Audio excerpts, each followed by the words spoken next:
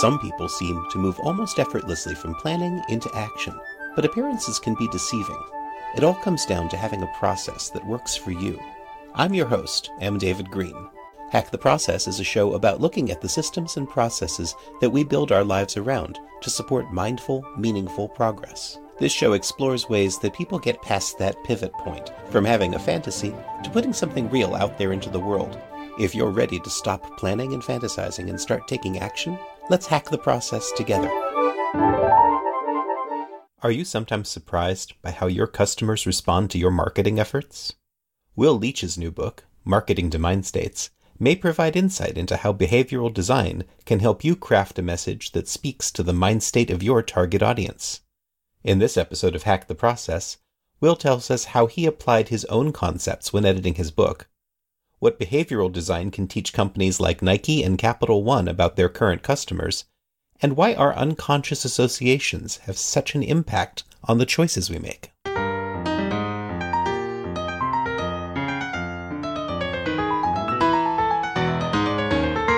Today I'm speaking with Will Leach, and he is the author of Marketing to Mind States. Will, how are you doing today? I'm doing great. David, thank you so much for having me.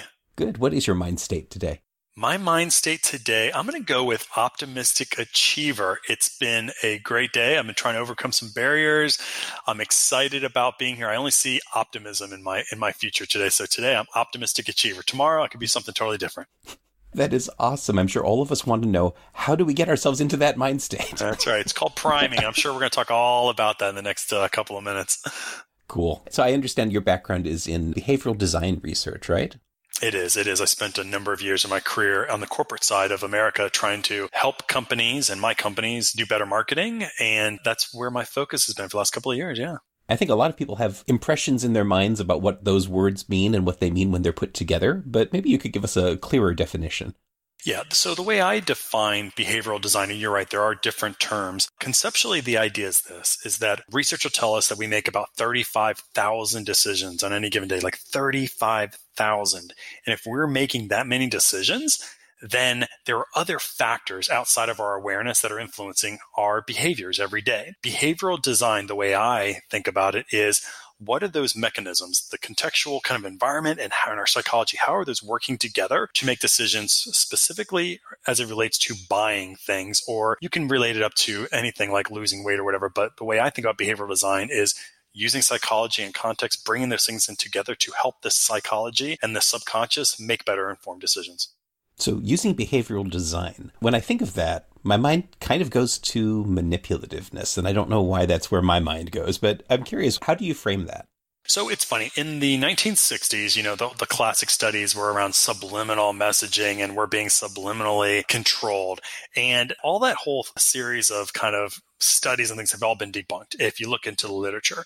That being said, we are understanding more about the way people make decisions and those influences on decision than we've ever had before. Like technology has gotten us to a point with neuroimages and scans and just strength of understanding through behavioral sciences that there are certain things that influence us more than others. So there are a group of people out there that are looking to use those things for influence. And there can be good side and bad side. And what's interesting about this whole dynamic, David, is it's not just marketers. In fact, I would say marketing's not using it very much. Governments around the world are using behavioral design and policy. Every major country, including our own, has a think tank of people in the government, behavioral activation units, that are using these things to help guide policy. So the question comes in, well, where is the line? Is there a fine line? Where is that line? I think we're in our infancy, frankly, as a science, and I'm not sure that there are guides right now that are in place. I'll say that our industry is starting to get smarter in marketing and saying, where's that edge of where we come into manipulative? I think I would tell, and I tell anybody now, that there is a line that you can manipulate. I will also tell you that line, if you overstep your bounds on that line, it'll work one time. But yet, if there's a bad experience, if you convince somebody to take an action, buy a product that they shouldn't have bought or they didn't want to buy, I will tell you the ramifications back on your brand are much bigger than that first time sale. So all that being said, it's more informed marketing. It's better marketing. But I think there is a line. I think as an industry, we're trying to wrestle with how far do you help or influence decision making to a point where it becomes manipulative. And I think what the going thing right now is always provide an option. I think that's kind of the mechanism that some of the biggest thought leaders is that you can't provide behavioral design or environments without giving an option for people to opt out or to take a choice B. So if you provide people options, then most right now are thinking that in and of itself is a way of not being totally 100% manipulative. Debatable. Okay, I can see where there would be some ethical questions around that. And I don't know if I'm comforted or not by the idea that governments are more deeply involved with this than marketers. I'm with you. I think the next 20 years are going to be big for our industry and what's acceptable, what's not. I have lots of stories about lawyers using this, et cetera, but we can talk about it another time. That said, this book is targeted more toward people who are thinking about the marketing side of things, right? That's right. So who is your target audience for this? Because I notice one of the things that you do in the book, you're framing a lot of very complex concepts very much in layman's terms so that people can really digest them and apply them. I do. So my career has been in corporate America. I worked for a number of years at PepsiCo. I ran behavioral sciences over there for a while. And what I found is that we speak in corporate America and in advertising agencies in these big words like hyperbolic discounting and cognitive heuristics. And I think we try to sound smarter than what we really are. And who I wrote the book for was, I said, you know what? I read all these things every day. I don't watch football. I read these studies. I don't play golf. This is what I do. But when I try to explain what I do, we all have these big terminologies. Like I said, these big words that nobody really understands. So really what I did was I said, I want to write a book. And it was a very deliberate action to not write yet another academic book about how, these psychological factors influence us. I wanted to make something practical. So I think I wrote as the subtext, was the practical guide to applying behavioral design. So I really wrote it for somebody who knows nothing about psychology. And that's why I wrote about my own personal stories and I wrote about my own experiences in corporate America to try to bring these theoretical constructs to kind of fruition. So technically it's written for marketers and advertising agencies who don't have degrees in psychology. Now, I'm also a researcher, so I kind of brought in that perspective on accident. I think it was just my own bias. But traditionally, it's really for that real estate agent or maybe that small agency who's just trying to do a little bit better marketing and knows that there's other things that are happening that they can, outside of people's control and kind of in the subconscious state that could help their marketing. So I tried to make it for those types of people who don't have to know anything about marketing or actually psychology, but to apply some of these things just to make their advertising a little bit better. Were there any things that you did when in putting the book together, and I want to get into your process a little bit, that helped focus you around the mind state of your target reader? Yeah. So what I ended up doing was, I've been doing this for a number of years. And the first thing I did was I kind of took these 18 mind states that I talk about in the book, and I laid them out on a table. And they're not too complex. I almost think of them almost as personality types. I don't like to think of them that way, but that's an easy way for everybody to wrap their head. Oh, these are kind of personality types, but these are temporary in nature. So that's why I don't like to call them personality types. But I took these out, and very quickly you'll find when you look at all 18, you can look at anything you're working on and you can eliminate 13 or 14 right off the bat. Like that doesn't make any sense for the people I'm trying to relate with, the small business owner or the small agency. So I took all 18 and I basically deselected. That's the first thing you should do. Is like whenever there's a complex situation, deselect, get rid of options.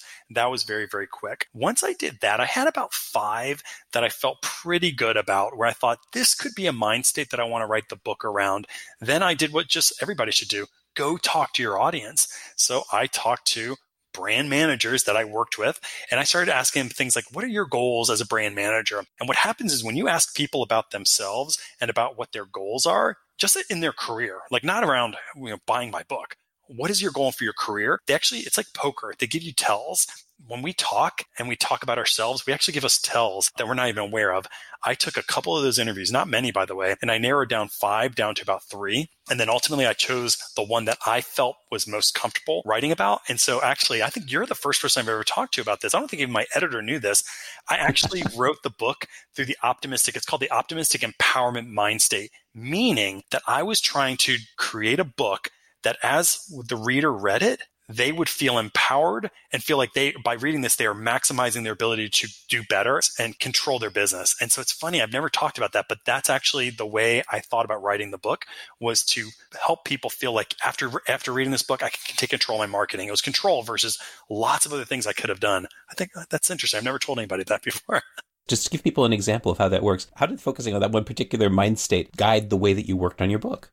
So an interesting thing when we're talking about anything is we can frame up any situation, any product, any book using a number of different frames. I chose to frame using what I call the empowerment motivation. And I don't call it, it actually is a motivation. And the empowerment is conceptually about providing control. People in the world oftentimes want to feel more control, and that's what motivates them to read more, order something on a menu, etc. So as I was writing the book, you don't start with that in your head, David. Like, you don't start trying to think to yourself, how am I going to write a book that is constantly reconfirming that the reader will be able to have greater control? Because if you start at that level, you actually don't write very well. You write poorly, in fact. What you do is you tell stories, and I wrote a book first. Then through the editing process, where I felt like I had a sentence where I said, you know what?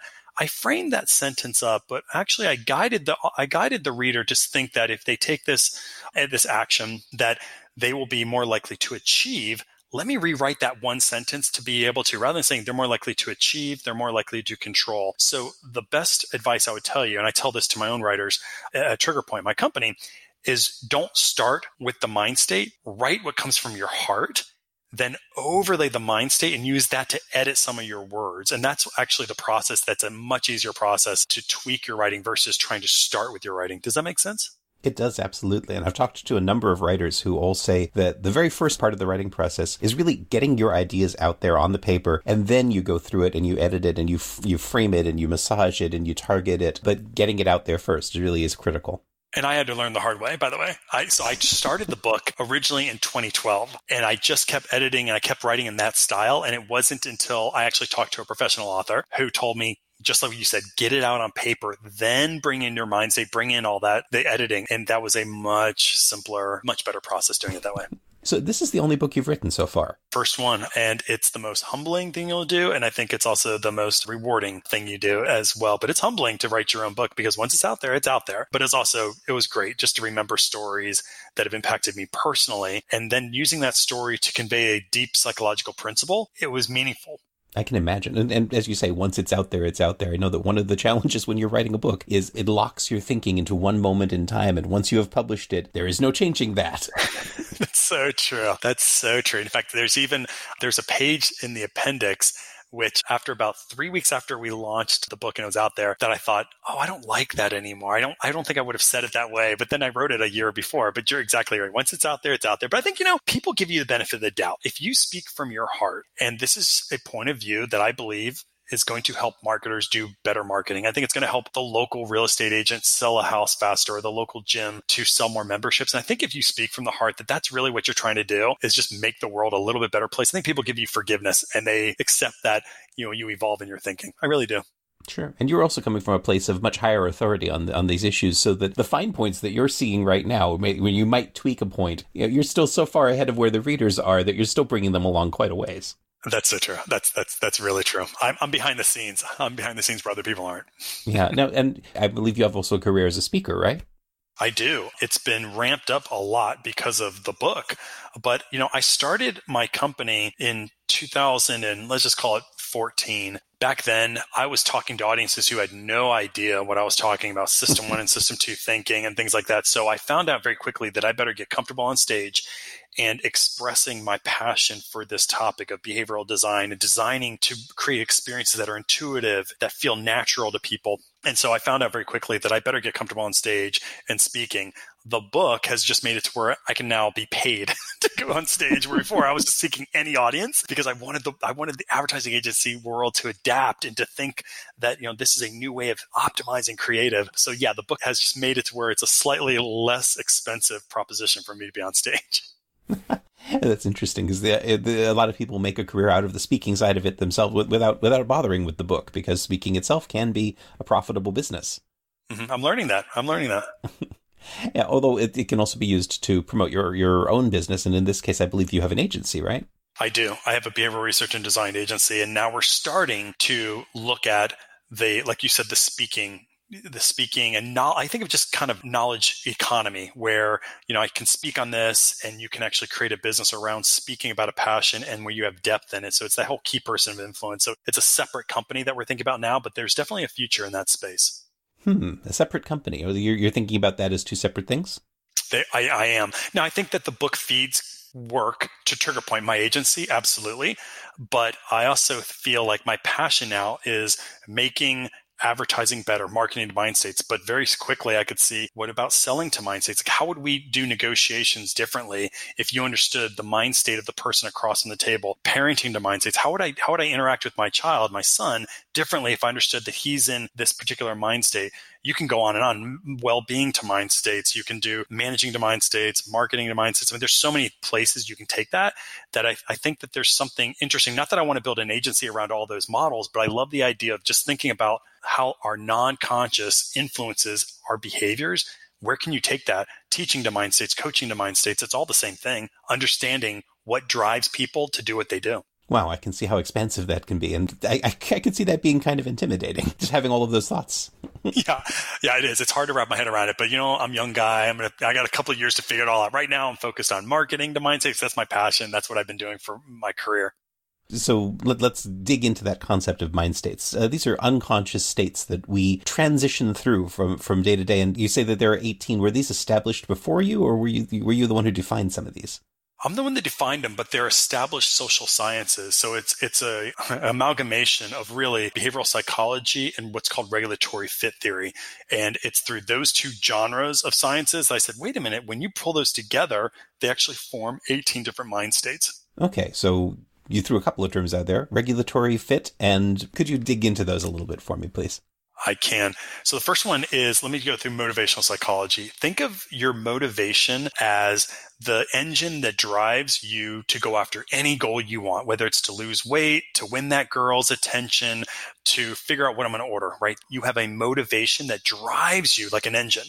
So there are 9 motivations that motivational psychology has found that is pretty universal to everybody. Things like achievement or esteem or autonomy. Autonomy is about personal freedoms, or like the one I used, empowerment, our desire for control. So there are 9 total motivations. Security is another one for like very Maslow, right? Security, we desire to have safety and comfort. So there are 9 of these motivations. That's how I get to a portion of my mind states. Now, regulatory fit theory, which I said before, you're like, what is that term? So what happens is there's a guy by the name of Torrey Higgins who's been studying how do we approach our goals. So if you think of a motivation as the engine, think of regulatory fit theory as the map or maybe the GPS system. So you're taking this car ride, right? And your engine is pushing you towards this goal. The map, regulatory fit, is this idea that we go after all of our goals in one of 2 ways. One way is called promotion regulatory fit, meaning we seek to maximize gains. So any brand, any message, any strategy that tells us if you go down this road, you will increase your chances of reaching your goal. If you're in that state, you're going to want to go down that road. You could have the exact same motivation, the exact same goal, but other people will do what's called prevention regulatory state, meaning they're trying to minimize loss or risk. So they're going to seek brands and messages and strategies that say, if you go down my road, you will eliminate any consequences or barriers to reaching your goal. So it sounds the same, promotion and prevention, but it's not. So how we get to 18 mind states, 9 motivations times 2, promotion, prevention, 18 mind states. I see that, and I can see how immediately why it would be easy enough when looking at how you want to target your book, for example. You can eliminate 9 of them immediately by just saying, I don't want to focus on the pain-oriented people. I want to focus on the pleasure-oriented people. Or that's what I did. Exactly what you just said. Exactly. I don't want my book about eliminating pain. I want to help them optimize and maximize gains. 9 were immediately cut. That's exactly how I did it. Okay. Yeah, no, I can see that. And I can see how that could apply to somebody who is deciding what color a button should be on a website and figuring out what type of audience they're going to target, deciding, this is a goth audience. They want something that's pain oriented. They want something that's very dark. So they go for something that's dark, and they will just eliminate all of those positive choices right away. Yep, absolutely. You're getting it. You're a designer. You didn't even know it. Yeah, I threw in the terms pain and pleasure because I've heard those concepts of regulatory approach, I suppose, referred to as, being either pain avoiding or pleasure seeking. That's exactly right. In fact, that's probably a clearer way of defining it. So I'm actually going to write that down right now. Okay, well, it's just the way that I've heard people talk about it, because I've heard that people are more likely to be afraid of losing something than they are to be interested in gaining something. Like you're more upset about losing $5 than you're excited about gaining $10.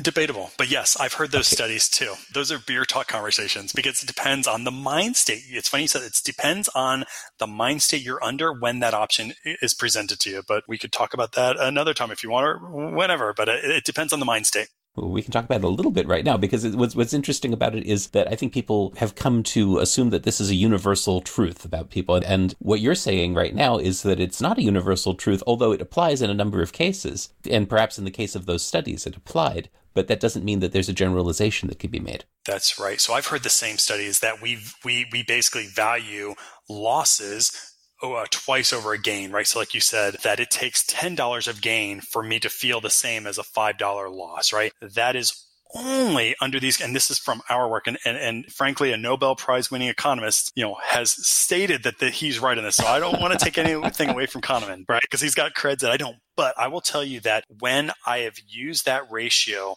but I talk to people in that prevention, that pain-focused mind state, so those people in prevention mind state, that ratio holds true. However, if you talk to somebody who's in the promotion mind state where they are being regulated around gains and pleasure, then that pain is not nearly as important because they're focused more on the gain of the $10. So what I don't believe Kahneman ever did was, I don't know, but the whole regulatory state impacts our perception of what a pain or what do I desire, less pain or more gain. So in our experience, it matters what regulatory state they're in before, because we craft messages exactly to what you just said. Like, can I use loss aversion or not? And I always say, people think loss aversion is like, that's my go-to one because I know people, there's a 2-to-1 ratio. I'm like, not necessarily. So that's why I say it's a beer conversation, but in our experience, regulatory fit matters. I can absolutely see that. And the 9 motivations, you say that those were something that was standard out there. You were familiar with them. Where did those come from? Yep. So I think I got mine from a professor over in Ohio State University back in the 70s called Rice.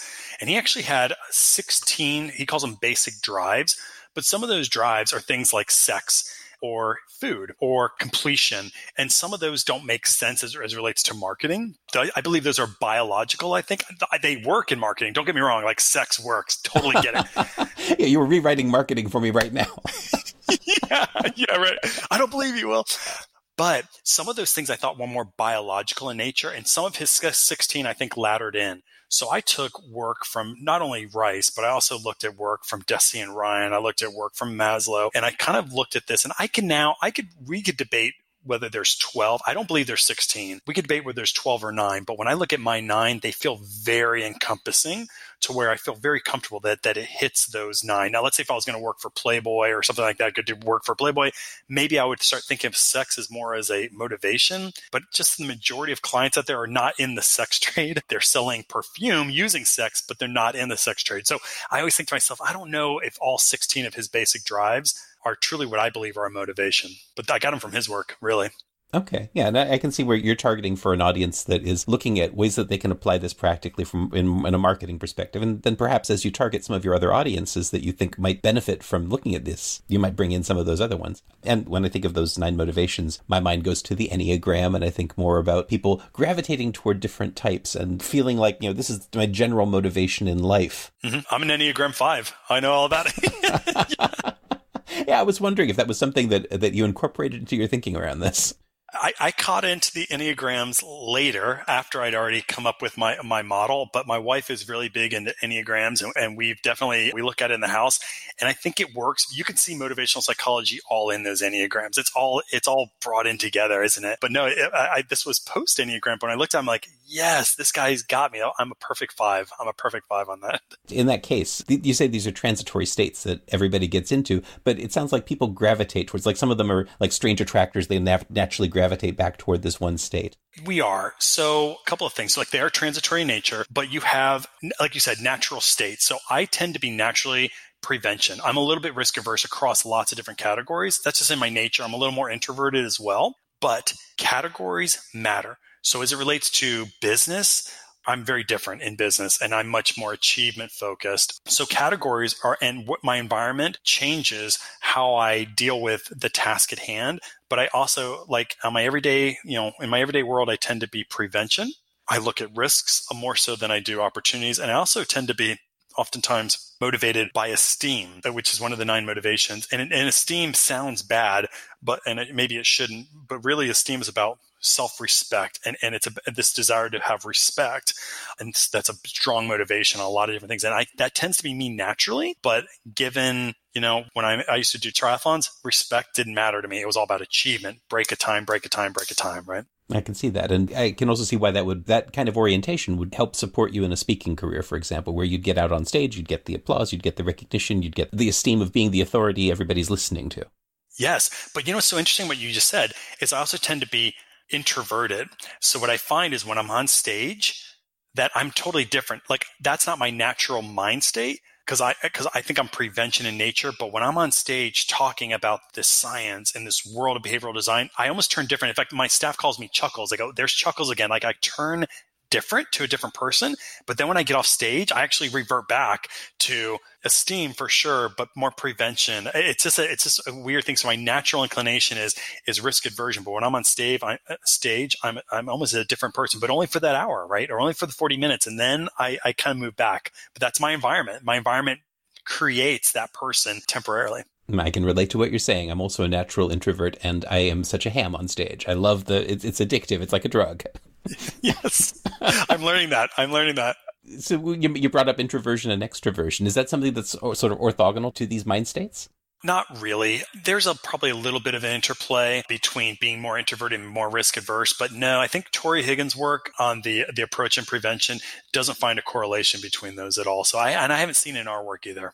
That's interesting. So we're living here in the 21st century, and we've got all of this technology, and you're talking to marketers, most of whom are probably going to be targeting audiences they're never going to see and they're never going to come face to face with. But it feels like a lot of what you're talking about in terms of figuring out what mind state your potential customer is in is something that you need to interpret from a lot of signals that you're getting. And it's difficult to get those signals when you're sending an advertisement out across the ether. And how do you recommend people work with that? It's a great question. So what I do is I say, don't focus on the person. Don't stop marketing to the person. Market to the mind state. And here's what I mean by that. So you're right.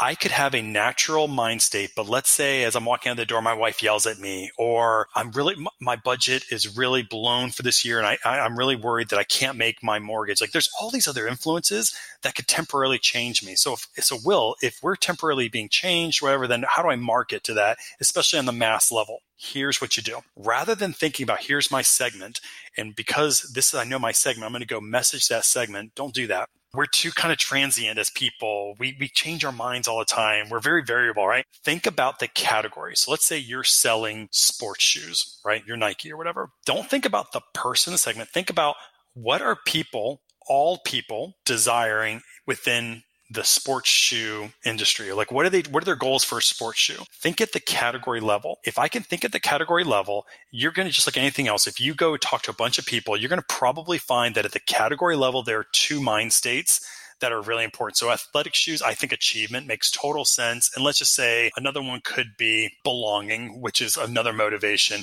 But belonging is about being a part of a tribe. So let's say these sports shoes are going to make me, I believe I'm going to be able to run triathlons faster, and I'm going to be kind of a group of other triathletes who use the same shoe, right? I don't know, but let's just say that's it. So knowing that people, there could be lots of other mind states out there that are kind of influencing the shoe industry. If you know that these are the 2 major ones, rather than trying to think about messaging to the person, message to the category and prime that mind state. Meaning you can actually prime a mind state. So it doesn't mean I have to message to your actual mind state, because if you even have a little receptivity, even if that achievement mind state isn't your number 1 or even your number 2, but it's within kind of reason, I can actually prime. So a lot of John Barr's work around priming is saying use a basic prime to put you into that mind state. I hope I'm being clear here. But the reason why you don't have to sub-segment your massive global industry into thousands of sub-segments and then try to figure out a different message for each, like who can do that? Why would you do that? Prime to the biggest mind state that's driving the entire category. And certainly not everybody's going to be impacted by that prime, but you're more likely to get them a significant portion of those people to temporarily be placed in that mind state. And then they're more susceptible to that advertising. What I want to do is dig into that term prime, because I'd like to get a visual sense of what it means to prime a mind state. Let's take a step back and say most things that you think about have associations. So let's just say France. So every time in your life you've been around somebody or talked about somebody from France, or you heard about France, you had French bread, you've built associations around France, good and bad, across your entire experience around the word France or French, right? So all these associations are kind of in your subconscious. They're swirling around. They're interconnected, right? What a prime is where I introduce the word France to you. And I could do that through a visual or the word France. And what happens is all those associations that you've had over the course of your experience, your life around French, good and bad, all of a sudden they kind of become more top of mind. I don't want to say they're conscious because they're not conscious oftentimes, but they come more open. They're more top of mind. You're more salient. So what a prime does is a prime takes something that's really in the kind of recesses of your subconscious and makes them more salient and more influential to you. So a prime is nothing more than kind of almost think of it, I hate saying it this way, but it's almost like making things that were way in terms of long-term memory and it brings them up to more short-term memory. But if something's short in your short-term memory and it's more salient, you're more likely to look for or notice, in that case, French flags, a beret, the Eiffel Tower. And I didn't have to say those words. I could have just used the word France, and anything that has any association that you have with France will become more salient.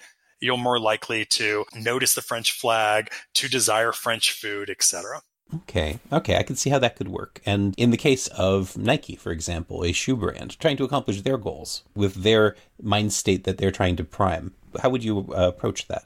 So if it was achievement, let's say if we said, I'm Nike and I'm not going to message to all 18 mind states. And frankly, I don't know how to message to the perfect person at the perfect time. I would start thinking about my messages and showing, and you'll see in the book, you can actually go to a website and download all 18 of these mind states for free, right? So if you downloaded one of these mind state these profiles, it would tell you things like, if you want to activate the achievement mind state, you would do things like showing a guy maybe with his arms up in victory. You'd show a checkered flag, like for race cars, because race cars and the checkered flag is associated highly with achievement, like winning, success. So you'd have a guy with his arms in victory, pose like with his arms raised, saying, yes, like I won. You'd show people crossing a finish line.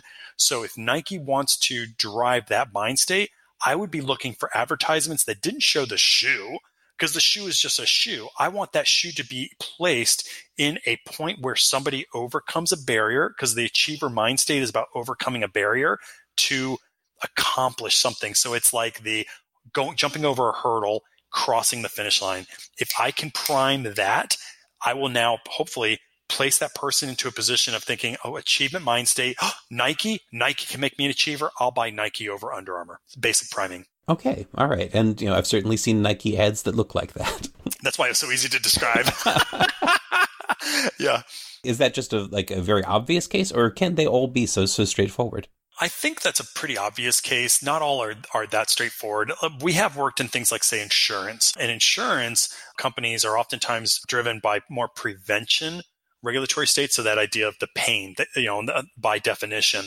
And so in that case, well, how do you try to prime security, which is the motivation? So cautious security would be, the mind state. Well, that gets a little tougher, because imagine the things that are associated with security: boxes, locks, fences, barriers, moats. Well, in that case, and I've had these conversations, because these things are highly associated with security. And you can certainly use the word security, by the way. I mean, that's actually maybe the best, easiest prime. But insurance, how do you think about those things that are highly associated with security? How do I put those things I just said, a moat, a fence, a lock, a box, how do I place those into creative where they make sense for an insurance company? It takes a little bit of brainstorming. Now, we've done it. In fact, we've even done it in the background, where we've actually placed locks in the background just to try, because it doesn't have to be like to where it makes total sense, right? You don't have to totally make sense, because your subconscious will pick up on that lock and feel there's an association of security with that advertisement. But it's hard sometimes. It's not as easy as the Nike example, as you can tell. So there's a lot of brainstorming and a lot of creative ways of thinking, how can we place items within this advertisement, within this banner ad, words that can convey security without saying, we're the most secure insurance company? Because frankly, all insurance companies are secure. Like, that's not why You're not choosing your insurance company based upon, are you the most secure? Because most people associate all insurance companies being secure. So you have to do it in a creative way to make it on brand. That's interesting. So it feels like that kind of harkens back to some of those questions about subliminal messaging and whether or not that's effective. Mm-hmm. Yeah, I think that is. And I'd say in the 60s and 70s, they're saying, yeah, it's not, certainly long-term, it's not effective. And a lot of those old studies, like I said, have been debunked and everything else. But there are new studies that John Barr does that actually has shown that just placing a small prime in the background does create that temporary feeling of security, like it's off his work. And for the sake of marketing, temporary is all that you need. Yeah, so debatable. For that first sale, yes. My fear is always that, yeah, exactly. I get worried about that because Mark's like, well, I'll just do that. I'll get my sale. And temporary, yeah, you can drive short-term top-line growth and sales. I think my fear is that over the long term, if your brand experience doesn't actually provide that security that they're looking for, or if the shoe really doesn't help them win that race, but you kind of convince them or temporarily triggered that mind state, I think there could be long-term ramifications. They don't just feel like, that brand, something off on that brand. And once that happens to your brand, that association is now linked to your brand that we just talked about. So I'm always careful about this, saying, oh yeah, you can do it temporarily. Like if you're about to go out of business, try anything. Long-term, not so sure. I can see, and that kind of gets to that inflection point between where marketing ends and sales begins, and you have to be maintaining that customer relationship. I love what you said. Yeah, exactly. Sales is oftentimes focused on that short-term sale to make that quota, and there's more pressure on that. On the long term, on the brand side, is no, build this long-term experience and feeling about a brand. So no, I could totally see. That's why there's all that tension between sales and marketing, right? Yeah, and you target your work more toward the marketing side of things rather than toward the sales side of things. Although I imagine the people in sales could find a lot of benefit from what you're doing. Yeah, I just did my very first presentation to a sales organization because they read the book on marketing. They said, actually, can you take these same concepts and just help our national sales team think about one-to-one, conversations when they're kind of selling. And so it's actually, I can make the case that this stuff is much more appropriate to one-to-one conversations. If I can understand your mind state, I would position, my sales proposition very differently in the moment, where if you do it through marketing, you're relying on packaging, you're relying on banner ads or social media or something like that. There's an intermediary between those two. So I think that I'm getting excitement just now the last couple of weeks from salespeople reading the book and saying, actually, Will, this is selling to mind states is actually something we could really use. And that didn't occur to me at all until just a few months ago. I guess maybe it should have, but I'll so focus on marketing to mind states, I didn't even think about the sales side of it. Hey, one thing at a time. And speaking of one thing at a time, you're running your own agency, and you told me that before you were working at Pepsi, and before that, I'm assuming you were working at other companies before Pepsi. I'm interested in that one thing at a time aspect of your life where you made that transition from being an employee working for a company, doing everything to support like a larger organization, to going off and forming your own organization. I'll tell you, I had an interesting road to get where I was at. And I had a lot of things going for me. And I like the one step at a time analogy because it truly was one step at a time. I did not make this huge jump. And I had a great job at PepsiCo. I loved my job. I loved the people there. The problem, like with anything in corporate America, the minute you love your job, they want to rotate you to another job, right, to get your critical experience. So I had this idea about starting TriggerPoint. I wanted to do this with my life because I couldn't stop thinking about it. I couldn't stop reading about this stuff. And I went to my boss at the time, and she was a vice president in marketing. And I said, I have this idea, but I don't have funding. I don't know how to start a business. I didn't want to be an entrepreneur, David. Like I just wanted to do this for Pepsi, and it just didn't work out. So the easiest step, and I think it's probably the reason why, because I'm risk adverse, that I actually took the step to go out on my own because I had a nice salary and I have a kid. It's because she said, Will, she knew my passion for it. And she said, if it doesn't work, just come back. And that gave me the feeling of security that I needed. That one step, I could try it. And I put enough money into an account so that I had 9 months worth of salary, that I couldn't really hurt my family. We had to cut back, of course, but I had 9 months of salary, and I had my old boss who said, Will, you can come back. So that was step number one. I started and I was terrible, David. I was terrible at selling this stuff because it was all in my head and I didn't know how to bring it out. I just kept thinking, if you guys just understood these mind states, you could sell better. And I would have people going like, why are we talking about subconscious? This is back in 2012, 2013. So I took a job with a company who basically said, you can keep doing what you want for your company, but I want you to spend the majority of time with my company. So they gave me salary. So I was getting close at first. I couldn't sell a project, my salary that I'd saved was starting to run out, and I was about to go take my job back at Pepsi. I was about to go ask and say, can I get my job back? Because I just failed. I thought, like anything else, I failed. That happens, and you want to go get your old job back. I loved it. And then this other company, one more step, said, work on our business for 6 hours a day. We'll give you the next couple of hours a day. You can work on yours. Teach us what you do. Then you can work on yours. Another step. I did that for about a year and a half. And then I had enough confidence. I had enough kind of skill in explaining what I do, creating the agency at that point, my relationships, my subcontractors, to then fully go out on my own. So it truly was a stage gate kind of a thing. And I don't believe most people get that option, but I was blessed through circumstances that I had people who said, take a step closer to becoming your own agency, take a step closer. That allowed me to kind of take those pivots to get to a point where then finally I said in 2014, I'm done. Like, I think I have something, I can do it. And we're still rocking and rolling. That's amazing. And one of the things about that story that really stands out for me is that you, being risk averse, you made sure that you had a place to fall back to if something didn't happen. But you didn't take the approach of building it slowly on the side while continuing your job. You actually made a transition from I'm a full-time employee to I'm going to go try running my own agency and paying myself my own salary. I did. And I think it's because I had on both of those points a very supportive wife who said, I have salary. So if you're going to do this, we have my salary. That helped a lot. So I could make that kind of, I didn't have to do the side hustle. I actually kind of had the ability to go totally away from PepsiCo. And then the second thing was I'm risk adverse. She kept bringing me confidence where I didn't have confidence. Like, so she had financially, but she was always like, Will, keep going. She knew it was my passion. And deep down, I think she believed in Trigger Point before I did, because she just knew there's something to it. And she saw the passion. So both of those, risk aversion and the side hustle deal, my wife helped me avoid both of those. It's a very unique thing. People ask me for my advice and how did I do it? I'm thinking my road was very different than most other people's roads, but it worked for me. Everybody has different advantages and disadvantages. You recognized what yours were and you used them. I did. Yeah, that's awesome. And so with Trigger Point, when you got started, you say you were awful at selling. Well, how did you build up a client base? Incredibly, incredibly lucky.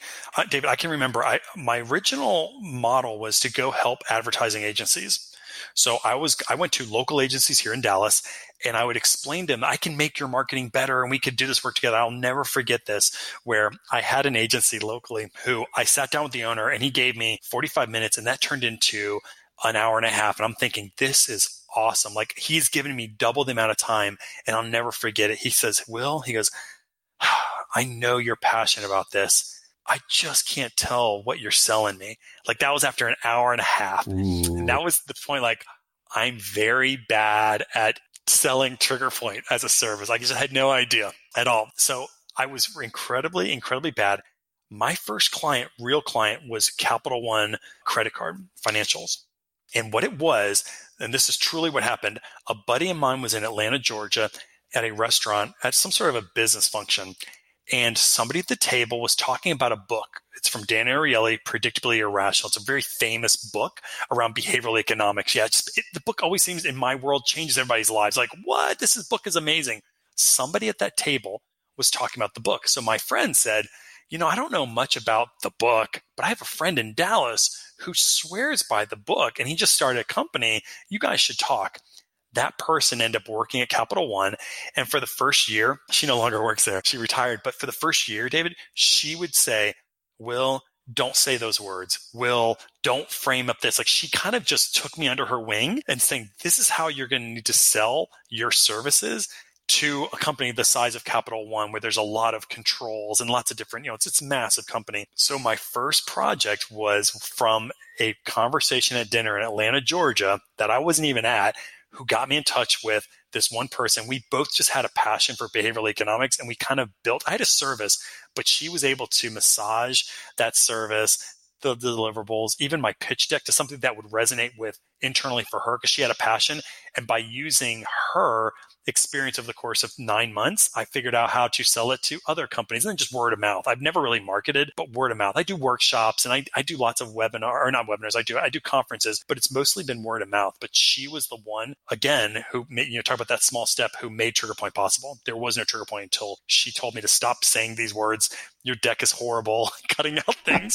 So I just had somebody who took me under her wing. That's awesome. Now, would you have called that a mentorship relationship? I think so. I was teaching her behavioral economics, and she was teaching me, she was my mentor in how do you sell behavioral economics to people who have no idea what you're talking about. So very much so. Interesting. With your own company now, how are you using the things that you know in order to help target your own customers? Wow. It's so funny. You'll find that sometimes we don't take our own medicine, right? So I've got a whole book, and I'm legitimately, arguably anyways, a world-class marketing to mind states. Like, I made the entire thing, right? So it's funny that sometimes people ask, well, how are you doing? Like, I'll go to parties and people say, are you reading my mind right now? And I always say, like, if you understood how difficult it was for me to understand your mind state in the moment, like just from a conversation, you'd realize that's the last thing I want to do. But it is this idea that people think that all because we have this expertise that we're actively, constantly applying it. And I would tell you that if you go to my website, my guess is there's multiple mind states in there, because we always seem like we meet our clients' needs more so than we do ourselves. I will tell you that I wrote the book around optimistic empowerment, and I made changes to my own company around trying to, because empowerment again is the desire for control. And so I believe that in a world that we live in right now, that's volatile, it's very uncertain, it's chaotic, that control matters in our lives.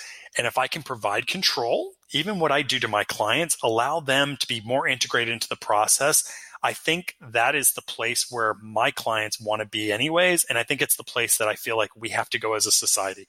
All that being said, once I came out with Marketing Mind States, I started thinking this idea of empowerment. Like, what if my job was to empower my clients to have better control over their marketing, to make better decisions and control their circumstances? I started integrating control and providing my clients control in my research. So for instance, we have portals and platforms now. So let's say if I'm going to do a piece of research that you are integrated, you're able to integrate yourself into our research to actively engage with consumers, because that provides you with a greater level of control. So for instance, let's say if I'm having a research conversation, we do our research over the course of a number of days. So we'll talk to the same person multiple times over multiple days. Traditionally, I would go do that study for 5 days, and my clients would never hear back from me in a couple of weeks. And then I give a report. Here's your report. I talked to John. John said this, and that's fine. More and more clients want more greater control. It's their money. And so they're actually integrating themselves into the conversation. And on day 2, they'll say, hey, Will, I saw that John talked about my credit card in a different way. I want you to talk more. I want you to dive in on this. So they're able to provide feedback at points throughout the process, as opposed to what it used to be, which was you get a report at the end. That's an example of how I'm trying to provide greater empowerment for my clients to get involved. Now, it doesn't mean they always take me up on it, but creating transparency and letting them integrate themselves into the process, it helps me, frankly, because I do better research, but also provides them that sense of like, when I work with TriggerPoint, like, it's not that just them walking away and then they give me a bunch of stuff. Like, I'm a part of that whole plan. So I could see that as at least one thing that we do that helps kind of match that mind state that I'm looking for, that optimistic empowerment. I could see that. And if I were hiring a company like yours, I would definitely want to get in there and learn what I could from the process while it was happening around me, instead of just waiting for a report at the end. Yeah, you're going to have to explain it to your boss at some point, and you'd be surprised how few people do it. But I always thought to myself, if I was going to talk to my boss and they're asking me about, or I start talking about a mind state, I'd want to be pretty well versed in how we got there versus, well, Will told me this is the mind state, so I'm with you. But not everybody's like that. Again, we're time crunched. World is very complex. So sometimes clients are just, okay, just give me the answers. Well, and we're work for them too. I can see that. We've been talking for an hour now, and I feel like we've just barely scratched the surface of a lot of this. So I would love to know where I can send my listeners to go find out more about Marketing to Mind States and about TriggerPoint. Great. So the book, you can find the book on Amazon. It's at Barnes & Noble. So look up Marketing to Mind States. If you want to go to the website, it's marketingtomindstates.com, or you can even put will-leach.com, and you can also go to my website. And also, of course, you can find me on LinkedIn under Will Leach, and also on Twitter and on Facebook. Awesome. Well, Will, it's been a pleasure chatting with you. Thank you for making the time to come and share your experience and your research with my listeners. Thank you very much, Rem. I really appreciate it. Are you glad you listened to this episode of Hack the Process? Then take an action now. Make a note about something you just heard and how it's going to help you as you hack your own process. And let me know about it. This has been M. David Green, your host for Hack the Process.